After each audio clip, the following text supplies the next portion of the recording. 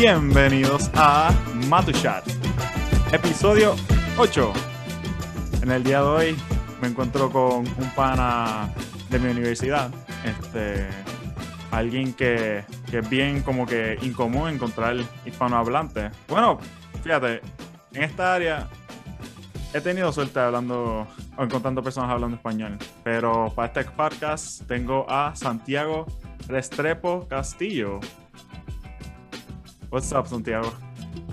Hola, Jan, ¿qué más? Sí, yo soy Santiago, soy un amigo de Jan, acá en la misma universidad, y nada, contento de estar acá, primera vez que estoy en un podcast.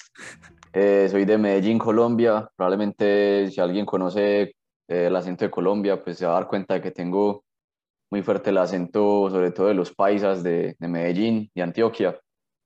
Y, y nada, pues vamos acá a hablar de la vida y de A ciencia y de pasarla bien, nuestros... caramba. Sí, Pues, mano, tú fuiste de las primeras personas que hablé más o menos llegando acá en la mayo. Y de verdad, como que tuviste un interés de tratar de unir o darle como una introducción a los nuevos estudiantes, aunque estuvieron más o menos calladitos, pero nada, o sea, ¿cuál es tu interés con los nuevos estudiantes o qué te gustaría hacer más o menos con esa, con estudiantes, cosas así? y pues en ese momento yo soy como el encargado de sugerir contenido para las redes sociales Mm, del programa, sí. y eso me impulsó a hacer un grupo pues en Facebook donde los estudiantes que venían nuevos al programa este año pudieran entrar en contacto con los otros y Ujú. conocerse, compartir opiniones. Y ha sido algo que ha pasado durante varios años. O sea, durante varios años se supone que pues espera que la persona que está encargada de las redes sociales Ujú. ofrezca pues ese espacio para que los estudiantes nuevos se conozcan y pues puedan entrar en contacto. Entonces por eso fue que hice el grupo donde pues varios de ustedes de la clase que se matricula este año, pues empezó este año, se conocieron. Y Sí. siempre es bueno que yo pienso que los estudiantes nuevos siempre llegan con mucho entusiasmo. Así pues llegué yo con mucho entusiasmo, muchas ganas y mucha energía y muchas ganas como de hacer muchas cosas diferentes. Entonces uno mira a los estudiantes de primer, segundo año, normalmente son las personas que están encargadas de las redes sociales, que están encargados de ser representante estudiantil o ese tipo de cosas. Y me parece que es pues, importante como ofrecerles ese espacio para que pues, vean esas oportunidades y se empiecen a involucrar Ujú. con el programa. Definitivamente. Y me sorprendió porque, o sea, normalmente una persona o son como que tienen más o menos un equipo, o es la persona que se tira, básicamente. Sí, o sea, eso es hacen como una lección cada año y se postulan varias personas para la posición y eligen a una persona, y hay como otra persona que es un empleado oficial que se encarga pues como de curar el contenido que el estudiante sugiere. Ujú. Pero sí, es una posición de un año que que es para una persona, pues un estudiante a la vez. Nice, Ujú. nice, nice. Y cuéntanos un poquito, ya que hablaste de Medellín y en Colombia, ¿cuándo más o menos fue tu transición de mudarte a los Estados Unidos? ¿Y qué fue más o menos lo que te atrayó a, bueno, donde estamos ahora mismo, que es acá en Minnesota?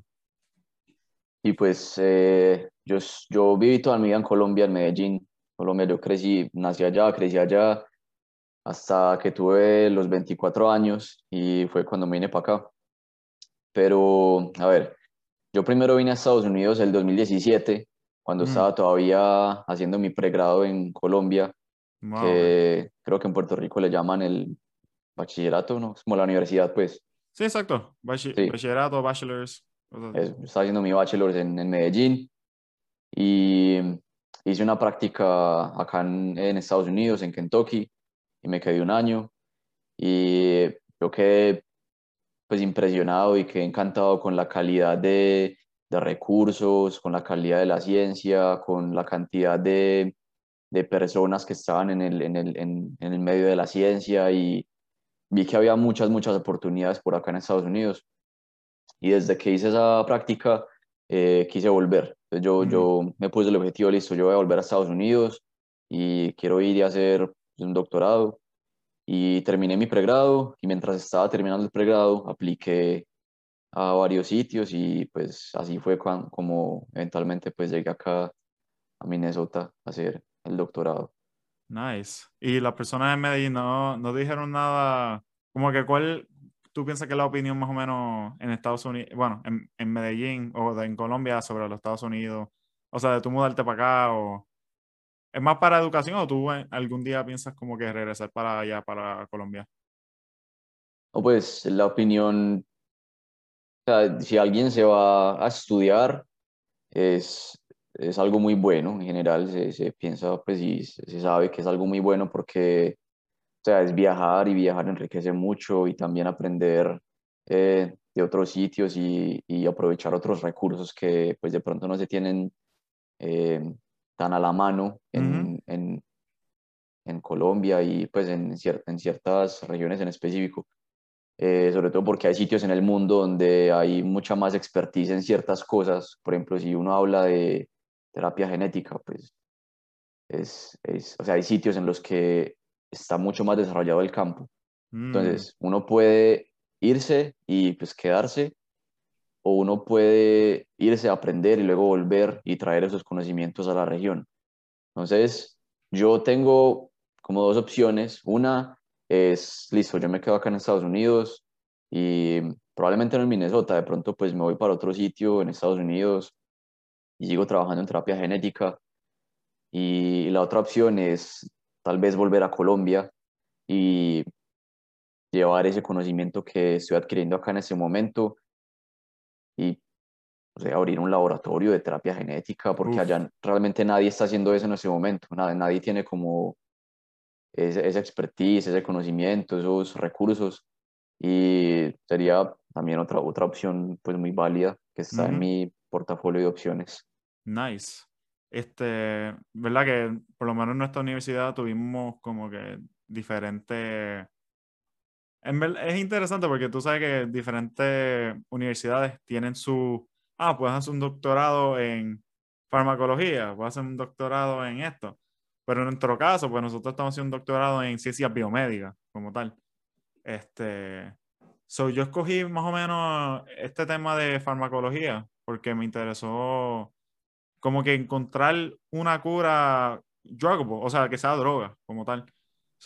Me interesó mucho el tema de descubrimiento de nuevas drogas, este, la epigenética también, cómo puedes jugar con drogas, para tratar de, en combinación con información epigenética, pero también tenemos muchas variaciones en genes. Sé que pues, muchas personas que no son del campo, pues me puede ser un poquito confuso, pero los genes básicamente pues son como que la codificación para, para que tu cuerpo produzca las proteínas que son de tu persona, o sea, lo que tú tienes hoy, los pelos, los ojos, pues todo eso está en tus genes. Y pues, y eso fue interesante que cuando estaba aplicando acá, hablaron sobre cómo algunas drogas reaccionan diferentes dependiendo de tu propio genes. Y eso fue como que me fascinó a mí para, no solamente por las oportunidades que hay en esta institución, pero también para como crecer más y aprender más sobre que, oh my God, como que tengo que considerar los genes y después coger la droga, y eso hasta es más preciso porque muchas personas se dejan de llevar por los síntomas o cosas así y después como que no, considera también que hay otras cosas que considerar que maybe te afecten negativamente más que las otras. Entonces, ¿qué a ti te llevó más o menos a escoger tu track, que sería el de virología y terapia genética? Sí. No, sí, es muy interesante eso que decís, y me acuerdo que aprendí eso en uno de los primeros cursos que tuvimos acá, Sí. eh, donde mencionaban eso de la reacción que diferentes personas tienen a diferentes drogas, y es porque tiene que ver como con las enzimas y con como los niveles de enzimas que tienen diferentes personas, muy interesante. Ujú. Y con respecto a la pregunta, yo elegí virología y terapia genética porque era como un matrimonio perfecto entre mi experiencia y mis intereses. Mm. Entonces yo me acuerdo desde que estaba en lo que ustedes le dicen high school, que nosotros Ya. decimos bachillerato, que sería secundaria ¿En en el colegio. serio? Sí. Interesante, eso no lo sabía. Que en Colombia es high school. Ah, no, Bachillerato es no. high school, ok. Eso, exacto. En Colombia le decimos bachillerato, que sería Ok. pues high school.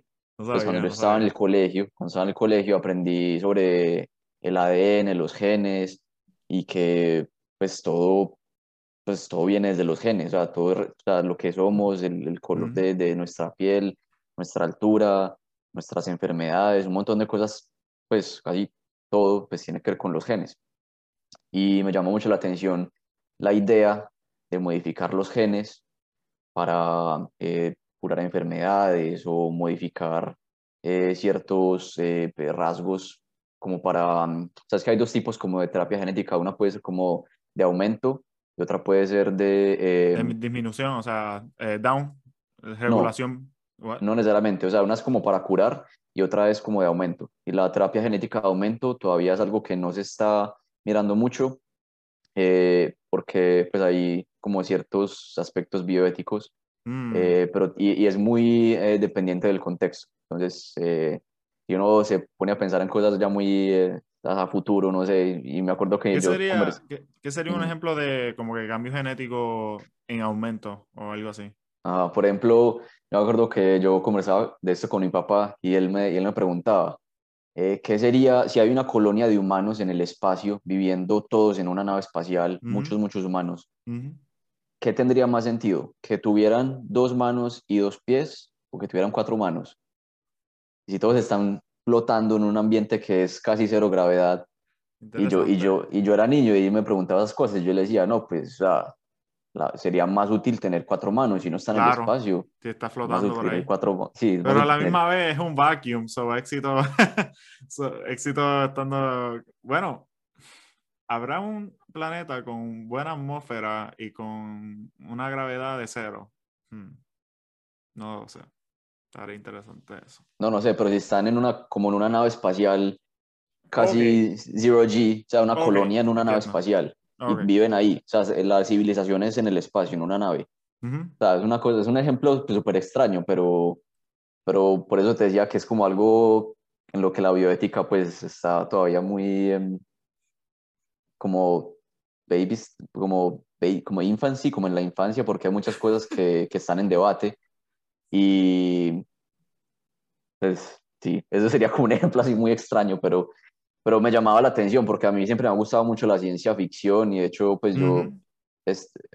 cuando pues hace años empecé a escribir, pues como a los 13 años empecé a escribir, yo escribí como un par de libros de ciencia ficción y siempre me ha llamado mucho, mucho la atención todo este aspecto de ingeniería genética y modificar seres vivos o modificar organismos, me llama mucho la atención. Entonces yo tenía siempre ese interés desde que era niño, como, ay, qué bacán uno, pues modificar seres vivos, como, o sea, editar genes, como si uno cogiera como un lápiz y papel y modificar las cosas, me llamaba mucho la atención, me parecía una cosa demasiado interesante. Nice.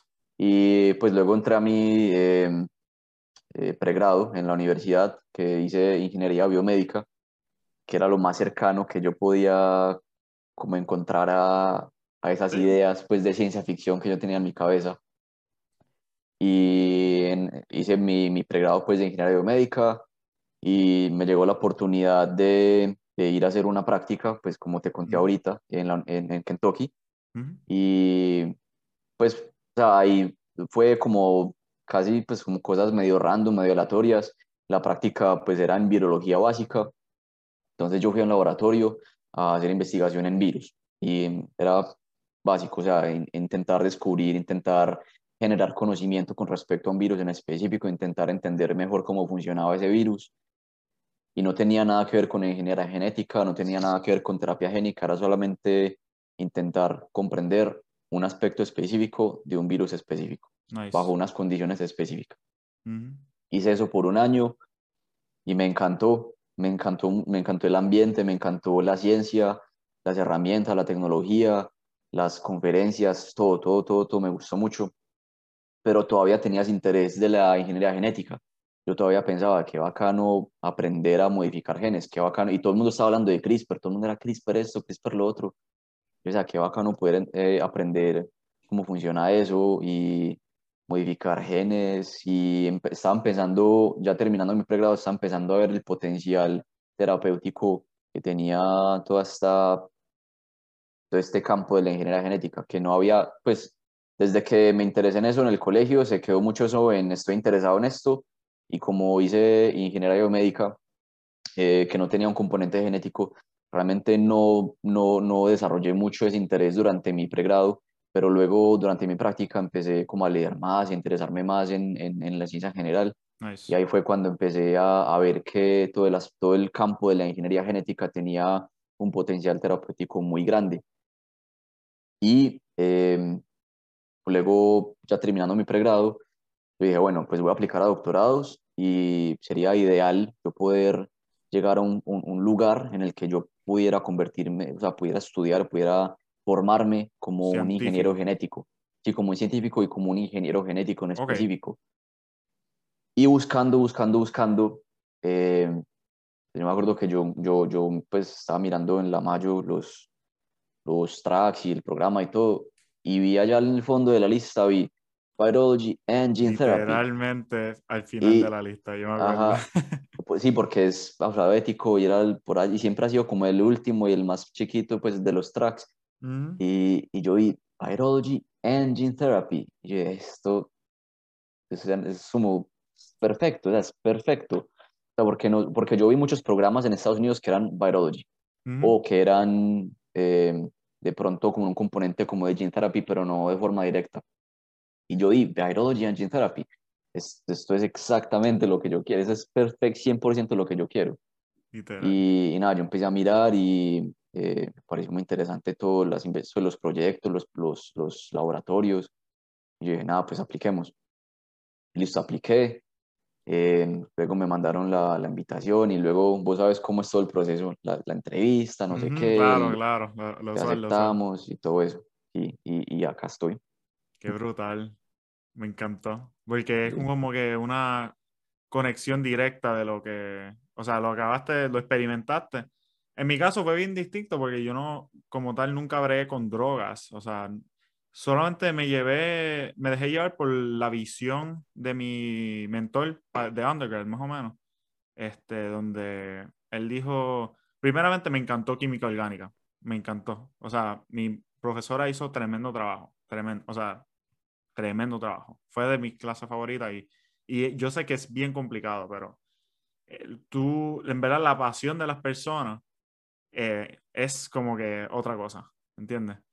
Y ella dijo que, mira, trabajó con la farmacéutica o fármacos, y toda esa cuestión. Y entonces mi VI tuvo una visión de que un día quiere ver en la televisión que diga, o sea, por la proteína que él estaba estudiando, que era TLT1, y él dijo, un día quiero ver una serie de la televisión y que digan, nuestro paciente está crítico, no sabemos qué hacer. Y el doctor diga, pero chequeaste los niveles de TLT1. Entonces como que, wow. Pero en mi caso, sí, chequeamos los niveles de TLT1, pero a mí me interesa ahora qué hacemos, ¿me entiendes? Como que, ¿qué podemos utilizar para poder tratar al paciente de una manera fine, tú lo ves fácil por drug, pero en verdad creo que drugs vienen en different shapes and sizes. No, no creo que necesariamente todas vengan en droga, claramente. Este, y pues en tu caso, literalmente virology. Y por poco escojo ese, por poco aplico a ese, porque estaba entre ese, el de ciencias translacional, pero el mío, pues me gustó eso de la terapéutica experimental, como que Mm. tratar de encontrar una cura así, o sea, que hopefully funcione y sea efectible. So, por eso ahora mismo roto en el laboratorio, que también como que mi mentor es parte de la facultad mía, y es más centralizado en fallo de corazón, o no se dice así heart failure, espero que lo diga bien. Ah, sí. Sí, ¿verdad? Bueno, Sí, supongo, sí. este, y después lo próximo va a ser un laboratorio que trabaja con Alzheimer. Y después, y esto lo aprendí por mi último semestre de bachillerato, no high school, de mi bachillerato, no Ok, sí, colombiano. universidad. Sí, sí, bachelors. Ah, Y aprendí sobre VIH y toda la, o sea, lo horrible de todas las cosas, todo el estigma, todo el ataque. Yo no sé si, bueno, no sé si he estudiado sobre el pasado, cómo pasaron las primeras incidencias de VIH y cómo fue esta cuestión tan cultural y tan innovador en el sentido de que no sabíamos que esto era nuevo, o tenemos como que no solamente muchos científicos no estaban bien fundados, sino, o sea, cómo iban a estudiar esto para encontrar una cura y toda esta cuestión. Pero eso me dejó bien intrigado por la cuestión esta del VIH y pues por eso estaba buscando un laboratorio en una Mayo que era de VIH y encontré uno que no exactamente estudia VIH, pero sí no estudia los linfomas o los cánceres que vienen de pacientes que tienen VIH. Para por lo menos hacer algo bien en esa área. Y pues nada, llego a esta próxima pregunta, o sea, ¿qué tú en el área de gene therapy y virology, por lo menos, que hasta el momento has aprendido sobre VIH y toda esa cuestión? pues sobre VIH, yo Es no bien, estudio VIH sí. específicamente pues en mi laboratorio, pero sí tuve como clases sobre VIH, sobre cómo funcionan pues los retrovirus, antivirus, y no específicamente VIH, pero sí en terapia genética se utiliza mucho los de antivirus, que pues son virus que pues, el genoma pues, sí, el genoma viral se integra al genoma de la Ujú. célula que se infecta. Sí, que es las células inmunológicas. Es como que... Sí, So, sí, al ¿cuál? CD4 T cells. Sí. Ujú. Sí, para el VIH, pues específicamente son las CD4 T cells. Ujú, Pero para el antivirus en terapia génica uno puede como mandarlos a diferentes tipos de células y uno ujú, puede intentar cambiar como la célula como objetivo del ujú, virus. Hay diferentes estrategias para eso que tienen que ver como con la cápside del virus o el envelope ujú. del virus. Sí, Uno sí, sí. puede Porque lo contiene, sí, sí. modificar ciertas cosas para que vaya a ciertas células en específico. eh, pero sí, o sea, es una herramienta, los de antivirus pues en general son una herramienta muy Nice. poderosa en terapia génica que Nice. permiten ciertos tipos de terapias en los que ciertos tipos en los que es necesario Ujú, eh, que haya una expresión estable ujú. de un cierto gen pues terapéutico. Y yo no sé la verdad si todo ese conocimiento vino directamente como de haber descubierto el VIH y todo eso, o no sé si de pronto fue que ya había como otra línea de investigación de Ujú, forma paralela que venía investigando ese tipo de virus, pero sí, porque sé por ejemplo que em, creo que sí, puede que esté equivocado, pero creo que los retrovirus en general primero se descubrieron por un cáncer que le estaba dando a unos gallos, no, chickens. ese era el... eh, no quiero decir sarcoma, porque puede ser que Creo que esté era mal. como, creo que era como un chicken sarcoma o algo Sí, algo así. así. Sí. Y eso fue el siglo pasado y pues se pusieron a investigar por qué tenían cáncer y parecía ser un cáncer contagioso. Mm, Pues se percibía como un cáncer contagioso, porque no sabían realmente cuál era la gente que estaba sí, causando pues el cáncer. sí. Y se pusieron a investigar y encontraron que era un virus que Ujú, se integraba en el genoma y que se estaba integrando cerca de unos oncogenes. Entonces por eso estaba aumentando la expresión de ujú, ciertos oncogenes y haciendo que pues, los gallos tuvieran cáncer. sí. Y esos era un retrovirus. Creo que fue la primera vez que se descubrieron los retrovirus, si no estoy mal. Interesante, o sea, Y, que ajá, interesante que un tipo de virus así, porque obviamente, por ejemplo, el coronavirus, pues es distinto porque como que afecta más los pulmones, Otros tejidos también, porque tú sabes cómo son los virus que se meten en todos lados. Pero en este caso está induciendo, y eso es lo que voy a aprender en mi tesis de rotación también, como que inducir un cáncer. Ujú. Es por eso mismo, por la entrega, es la integración del virus activando, como dijiste, los oncogenes que lo ponen más propenso a que se convierta en cáncer y toda esa cuestión. Ok, sí. Sí, sí, sí. Eh, wow. Y en tu lab como tal, tú, por lo que yo entiendo, parece que tú quieres más como que, ¿cómo se dice? Como que armar a los virus, más que pelear contra ellos. Quieres usarlo más a tu favor en vez de tratar de curar, por ejemplo, VIH o algo así. Sí, correcto, sí. O sea, o sea, en el track en general de virología y terapia génica hay gente que está intentando entender mejor cómo funciona un virus en específico y también hay gente como yo que está intentando usar un virus o un vector viral para una terapia. Entonces lo que Mm, yo estoy intentando hacer es utilizar pues específicamente AAV, que es Adeno Associated Virus, es un ok, virus, adeno. es un chiquito, Ujú, y usarlo simplemente como una especie de vector. Es literalmente un vector, una cápsula en la que uno empaqueta el ADN ujú. y lo manda. Y Nice. en mi caso, pues el ADN es para una nucleasa, pues una nucleasa programada de una manera específica para destruir un- una copia específica de ADN mitocondrial, que tiene que ver con ADN mitocondrial y no con ADN nuclear. Nice. Wow. Increíble. O sea, hopefully, ¿tú crees que un día, básicamente, llevar, llegar a usar los virus para poder curar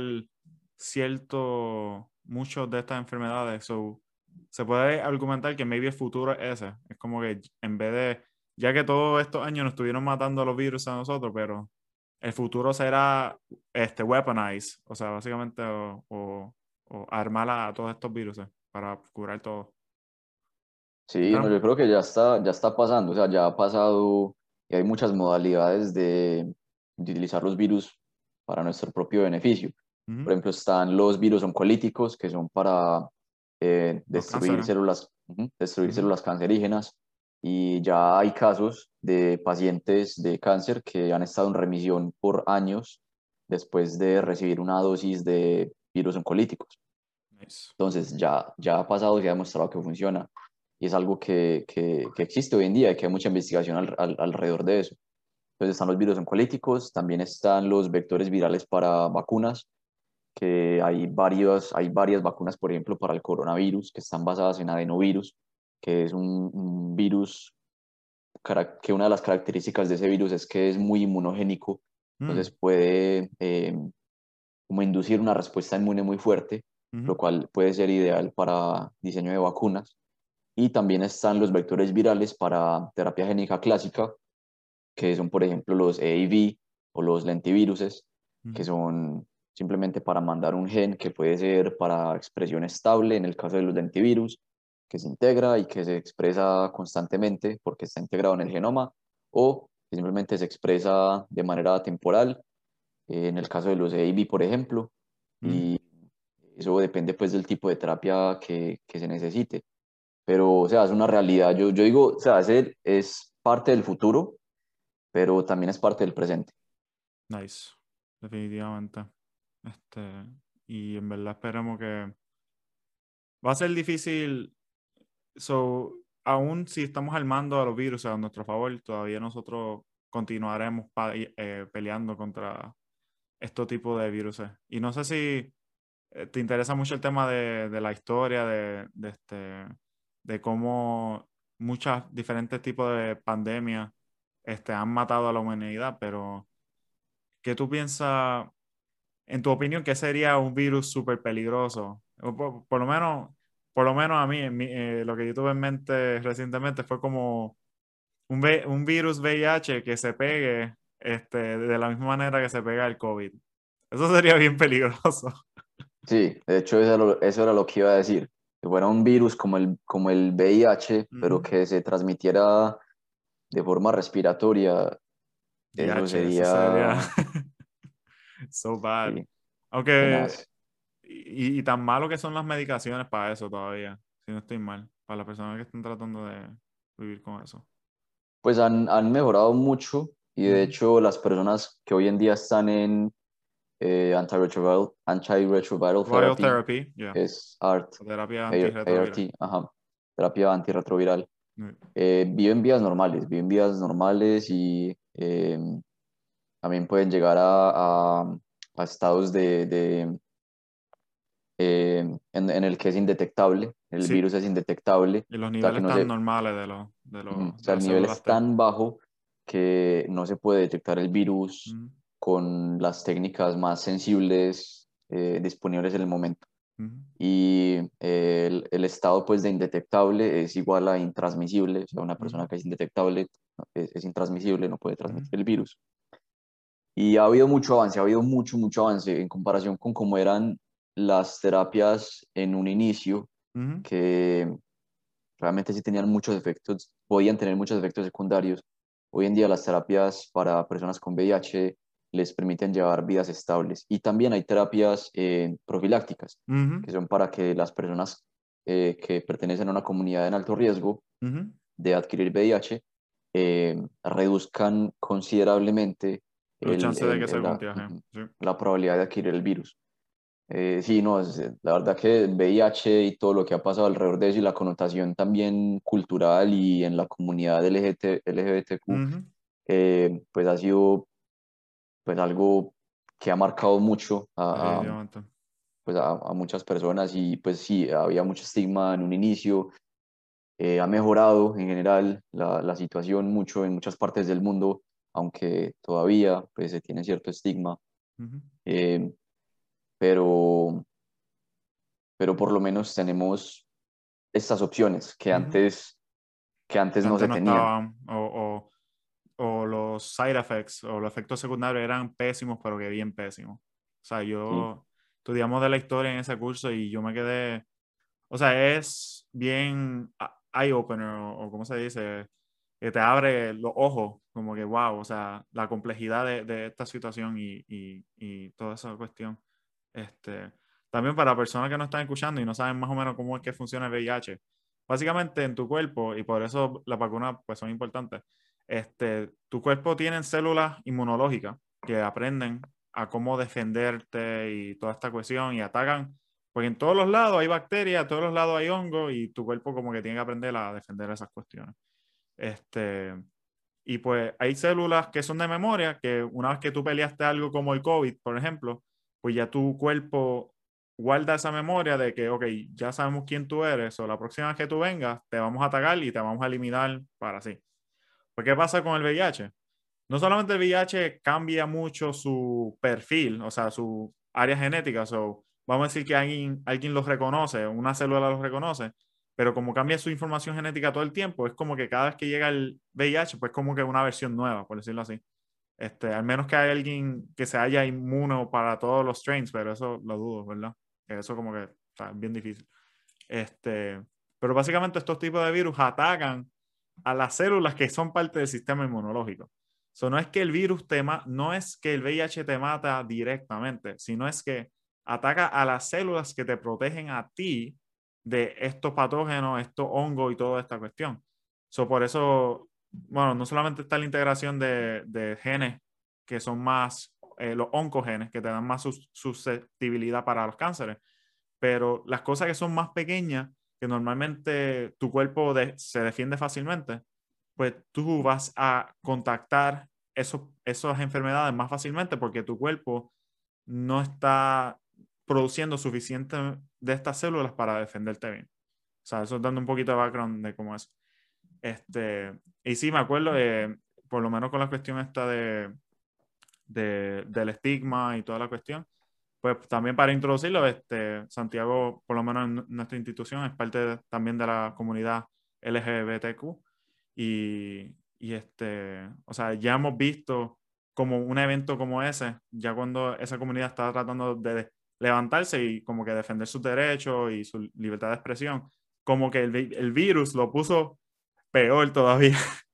Como que eso dañó todas las cosas. Y tú mencionaste que era como un cáncer de gallina, pues para ese tiempo las personas le estaban diciendo the gay virus. O sea, The que es gay como cancer también. the gay Como, cancer también. Mala mía, the gay cancer, ese era el que era. Y toda esa cuestión, o sea, que eran los Estados Unidos o muchos diferentes países peleando para fondos, pero a la misma vez peleando contra lo que ellos querían en ese tiempo, que era, no, like, no son una comunidad legítima o algo así, o no tienen el derecho, no son así. Este, y no sé, o sea, cuéntame tú, Santiago, más o menos de lo que sabes de cómo el virus llegó a afectar a esa comunidad, de lo que tú sepas, o sea, si sabes algo más que yo, pues súper, si no, o cómo tú lo ves que sigue afectando hoy en día, aún cuando tenemos ya la información completa y ya tenemos terapias para esas personas, que no es tan simple, o sea, no tiene que ver nada con eso, pero sí. sí, no, pues yo la verdad no, obviamente pues no viví en ese tiempo Claro, sí. en el que estuvo pues todo esto empezando y Sí. en el que pues las personas de la comunidad pues se contagiaban y se morían y era algo que pues sucedía de manera pues muy común. Ujú. Em, Te puedo hablar como de hoy en día, de lo que he percibido yo en la Sí, comunidad sí. hoy en día con respecto al virus. Es algo que se tiene muy en cuenta, es algo que está muy como en el trasfondo de la comunidad. Me parece que todos tenemos un cierto conocimiento o entendimiento al menos básico de qué es el virus Ujú, y de por qué es importante protegerse contra el virus. Entonces ujú, todos sabemos que si uno va a tener relaciones sexuales, pues debe utilizar protección. ujú.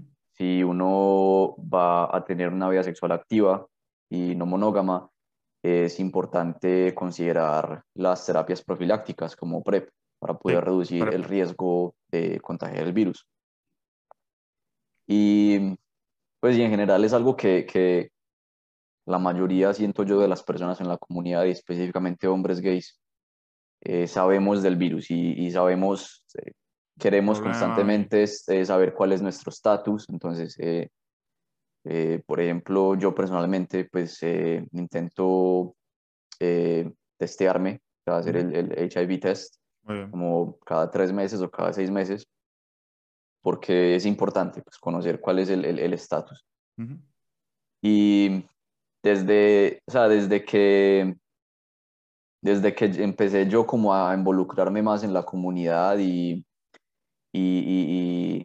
como a aceptar mi propia identidad, ujú, desde siempre ha estado presente en mi mente el VIH. Pero es como, o sea, el claro. VIH es algo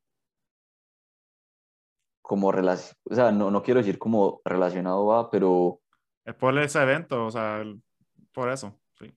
sí, o sea, y viene de todo lo que pasó antes, de todo lo Ujú, de la historia misma del virus y de la connotación social que ha tenido el virus, ujú. que tuvo el virus en un inicio. Todavía pues quedan como ciertos aspectos Fragments. de todo eso. Ujú, Y siento que pues hoy en día, al menos en el medio en el que yo me muevo y las personas que conozco yo en la comunidad, conocemos qué es el virus, queremos conocer nuestro estatus, queremos usar protección y siento que hay mucha conciencia. muy Siento que en bien, la comunidad hay conciencia alrededor del virus y pienso que eso está bien porque eh, pues sí es importante protegerse contra el virus. claro.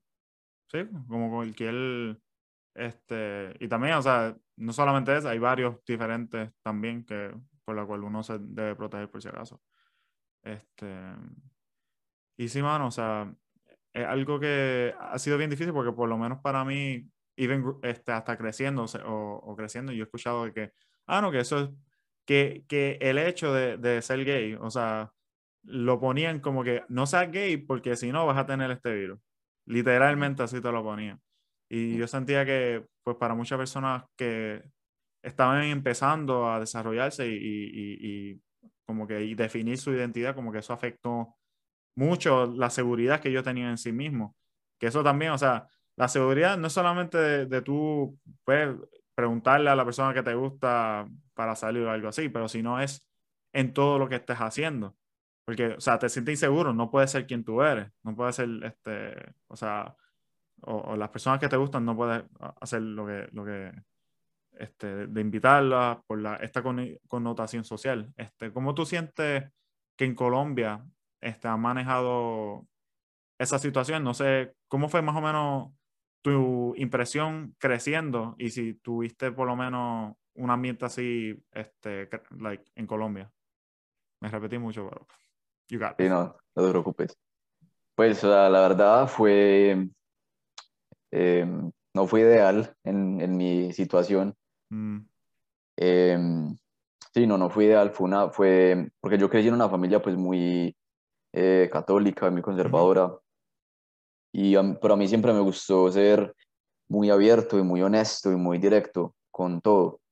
Entonces, de hecho, pues eso fue lo que me llevó a mí pues a salir del closet con mis papás muy temprano, Nice, muy, wow, muy temprano. Tenía yo 16 años cuando salí del closet con mis papás.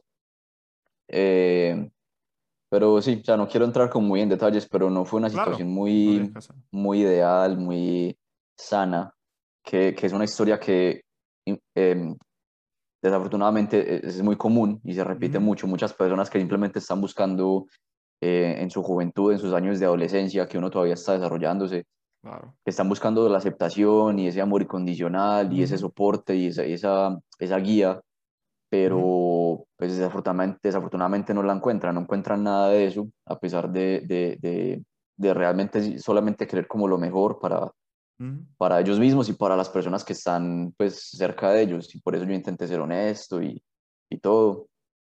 No fue muy bien, pero ya eso todo quedó atrás. Ya pues ya soy adulto, ya pasó una claro, mucho década, tiempo.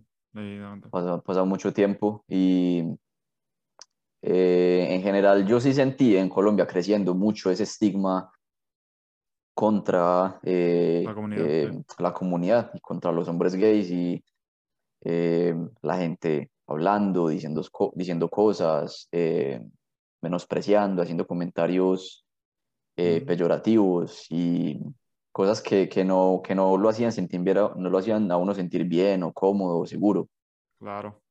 Y yo pienso que eso sí tuvo un impacto en mi personalidad completamente, en la forma en la que pues hoy en día me expreso o me acerco a las personas en general y la forma en la que me abro con ciertas personas, Ujú, porque aprendí a ser muy cauteloso. Por mi propia seguridad, pues aprendí a ser muy cauteloso con la forma en la que me expresaba y la forma en la que actuaba alrededor de la gente en general, porque yo nunca sabía quién iba a estar de acuerdo, quién iba a estar en desacuerdo.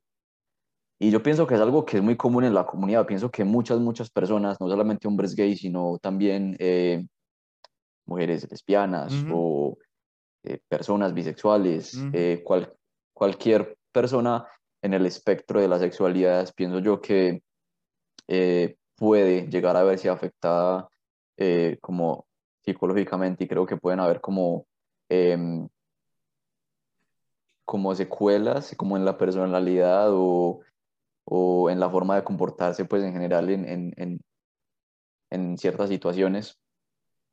Pero pues afortunadamente con el paso del tiempo mi familia, mis papás específicamente, pues lo aceptaron y ya hoy en día hablamos de todo eso de manera abierta. Yo también pues tuve que tomar la decisión consciente de ser completamente honesto, abierto, sin importar nada.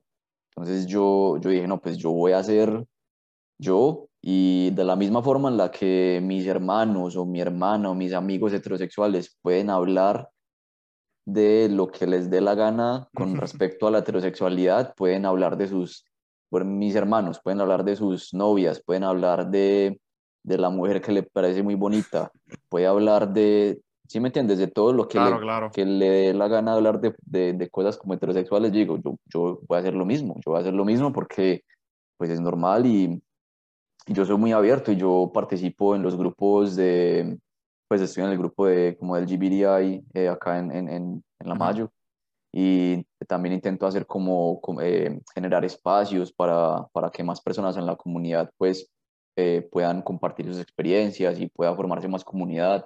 En las redes sociales yo comparto mis experiencias y, por ejemplo, voy a Pride Sí, o las marchas de orgullo, lo que sea.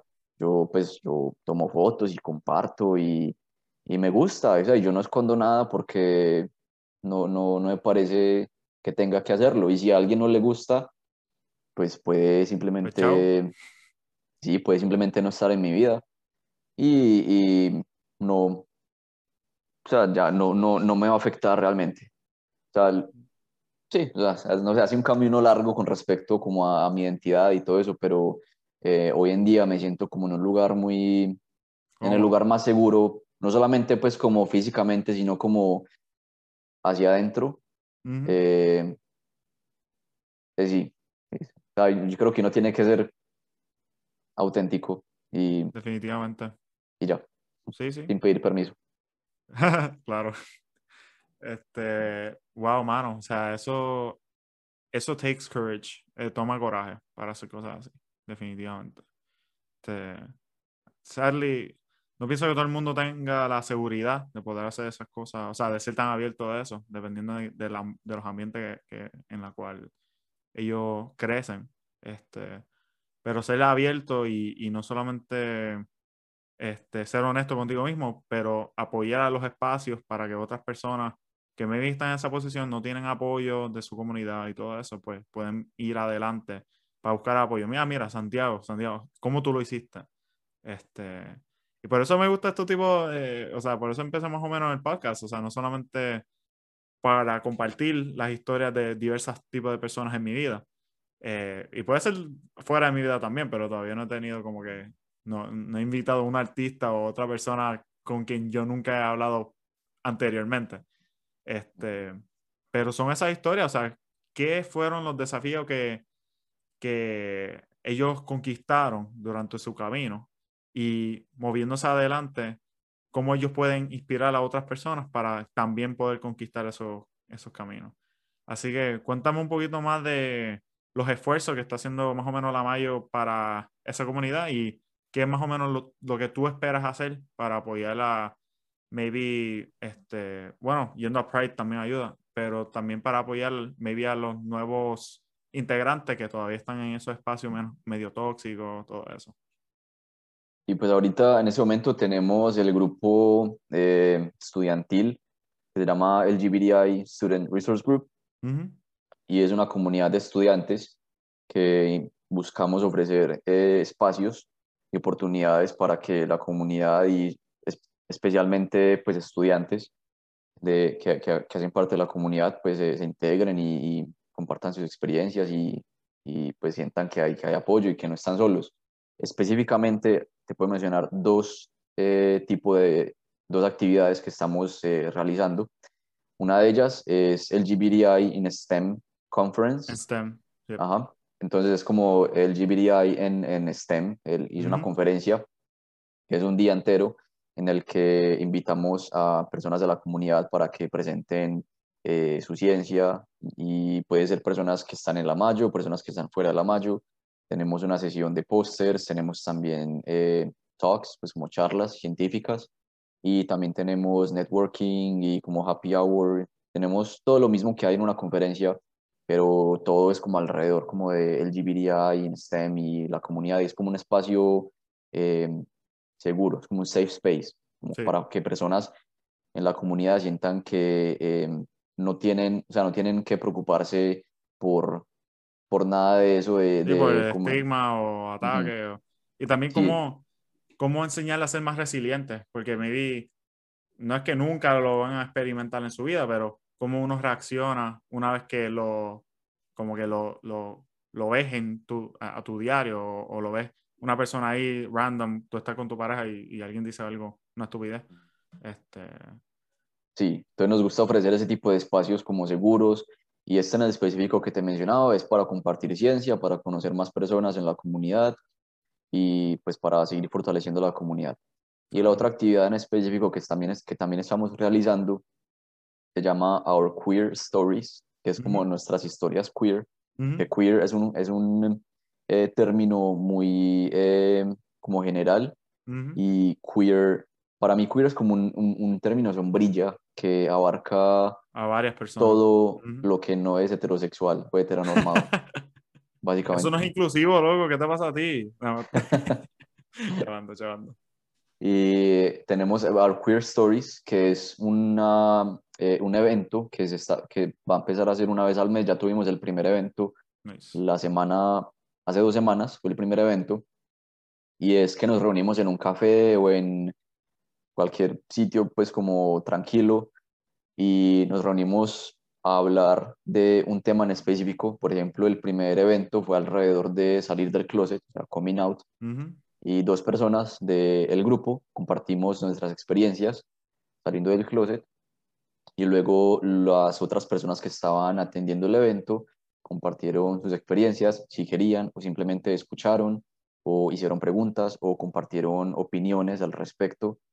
Y fue algo muy bueno que también pues ayudó como a Fortalecer y... fortalecer y a Sí. dar ese sentido como de comunidad, y conocimos personas que no conocíamos antes, pues sí, obviamente conocimos Genial. personas que también hacen parte de la comunidad, que también están pues acá en La Mayo, y que, eh, o sea, es muy interesante saber que hay gente que ha pasado por experiencias muy similares a las que uno ha tenido, y que están ahí en el mismo sitio en el que tú estás, y también han tenido pues que luchar contra ciertas cosas, y han tenido que luchar contra ciertos estigmas. Y es muy chévere encontrarlos y compartir esas experiencias, y sentir que Claro. estamos en un espacio seguro en el que no hay que defender nada, en el que no hay que explicar nada, en el que simplemente hablamos de lo que pues, nos ha pasado, y también como de, no sé, cualquier cosa en general que queramos. Y es muy agradable sentir como esa, ese sentido de comunidad, y ese Ujú. sentido como de No estás unión. solo. Ujú. Sí. Entonces tenemos esos 2 eventos en específico en este momento en el grupo estudiantil LGBTI, que estamos llevando a cabo. El que te acabo de mencionar es una vez al mes, y el primero que mencioné es una vez al año. Nice. Ujú. Brutal, hermano. Y espero que hagan lo más en su disposición para alcanzar las personas que están ahí, que son nuevas, por lo menos de nuestro año también. Sí, Así que, thank you so much, man, por being there and being honest, ser honesto y ser tú mismo. Y nada, vamos a ver si terminamos con esta pregunta que casi se la hago a todo el mundo. Yo tengo un buen track record de preguntárselo a todo el mundo, pero este, ya acabo, completaste tu doctorado, nos graduamos y ya estás haciendo cosas de tu vida. ¿Qué es lo que a ti te gustaría cumplir una vez ya todo está a cabo y hecho? Como que algo que es tu meta y estarías satisfecho si mueres cumpliendo esta cosa. uy, no, fuerte esa Bien deep, pregunta. ¿verdad? Sí, Bien existencial. Eso pasa con todo el mundo. pues madre, que si me muero yo quedo feliz de haber hecho eso. Tengo 2 respuestas. La primera es, si yo sé que el trabajo que yo hice como científico llevó a que al menos una persona se curara Ujú. completamente de la enfermedad de la que estaba sufriendo. Por ejemplo, yo ahorita trabajo en MELAS, que es una enfermedad mitocondrial, y es una enfermedad devastadora que eh, incapacita mucho a la persona porque afecta a todos los Claro, tejidos, y afecta la energía, o sea, para los que no saben los ujú, mitocondrias y lo que hacen. si Ujú. todos los tejidos se ven afectados y la persona empeora con el paso del tiempo, realmente es una enfermedad muy, muy grave. Wow. Si yo con mi trabajo logro que al menos una persona se cure de melas, que digamos con la terapia que yo inventé, pum, se la inyectan, y luego ya la persona Sale. ya curada de melas, una persona que no tiene melas, al menos una persona, yo quedo contento. Brutal. Y otra, si yo quedaría también contento si voy al espacio. Yo, ¿Verdad? Mira, no sí, estamos tan lejos. digo, si yo algún día, no sé, digamos que Elon Musk está buscando gente para que vayan a A Marte y Marte. yo, yo listo, me voy para Marte. Que Ay, no yo pueden lo... volver. No, no importa, me voy para Marte. Y Brutal. no sé, ya, también sería feliz yo si me voy para Marte, me voy para algún lado y ayudar a expandir El la conocimiento. presencia humana en el sistema solar. Brutal. También contento. Tremendo. Me encanta. Pues yo no sé si viste nuestro último episodio, pero hablamos de todo eso. Hablamos de viviendo en Marte, las implicaciones y eso es bien irónico, porque, o sea, yo no sabía que ibas a contestar eso. Pero está brutal porque nosotros también hablamos de eso. O sea que, por lo menos mi primo, él no quiere ser astronauta. Sí que le gustaría visitar el espacio, pero es que hay muchas implicaciones, definitivamente muchas implicaciones de estar mucho tiempo en el espacio.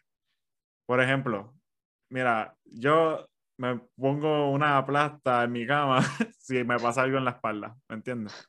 Ajá. Y esa es una de las cosas, o sea, en el espacio tu cuerpo crece distinto, o sea, si estás Ujú, mucho tiempo allá.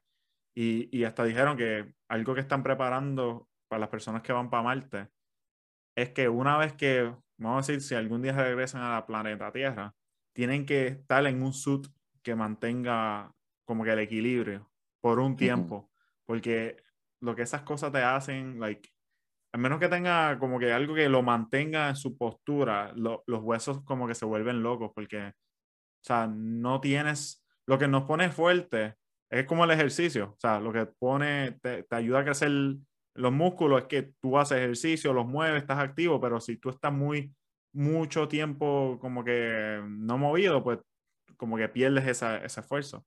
Creo que ellos tienen como que soluciones para arreglar eso y también con la cuestión esta de bone density, que en este caso es la gravedad que nos ayuda a fortalecer los músculos.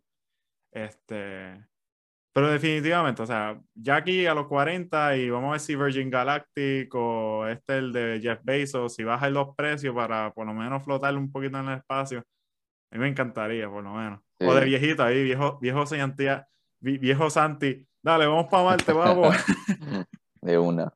Me Sí, gustaría, yo porque digo, tengo que ir, al menos como salir de la atmósfera y ver la Tierra desde, brutal. ya, feliz. Me encanta, me encanta, me encanta, porque yo siento que muchos científicos, que lo que somos, lo que nos estamos convirtiendo en científicos ahora mismo, venimos más o menos de ese past, de stargazing, o sea, de mirar las estrellas, de saber qué hay más allá. Y a mí, por lo menos, también me das como esas vibras de superhéroe. So, es como descubrimiento y ser un superhéroe, que es lo que estamos tratando de hacer. Que hasta cierto punto, fine, sí, tenemos fondos y podemos hacer varios experimentos, pero es como tú dices, morir feliz, sabiendo que lograste curar algo, o por lo menos ayudaste a un ser humano a no morir. Así que con esa nota, espero que no me pase, espera, LOL, con esa nota, esto es un papelón, LOL, porque nunca me pasa. Espera, gente, estamos papelón, LOL. Ok, con esa. Eso. Muy bien, me funcionó. Gracias, Santiago. Gracias, Jan. Restrepo-Castillo. ¿Verdad? Tuvimos mucho fun hablando y definitivamente estoy muy emocionado de lo que nos espera, lo que estamos creciendo y mano, no sé, ¿qué últimas palabras tiene para nuestro público? No, pues gracias, Jan, por invitarme. La pasé bien acá hablando de varias cosas y al público, si hay alguien escuchando que quiere ser científico o que está de pronto sintiéndose atrapado en algún punto de su vida, siga luchando siga luchando y siendo honesto y vale la pena pues ser uno mismo y luchar por lo que uno quiere. Definitivamente, brother. Muchas gracias por venir. Gracias, Jan.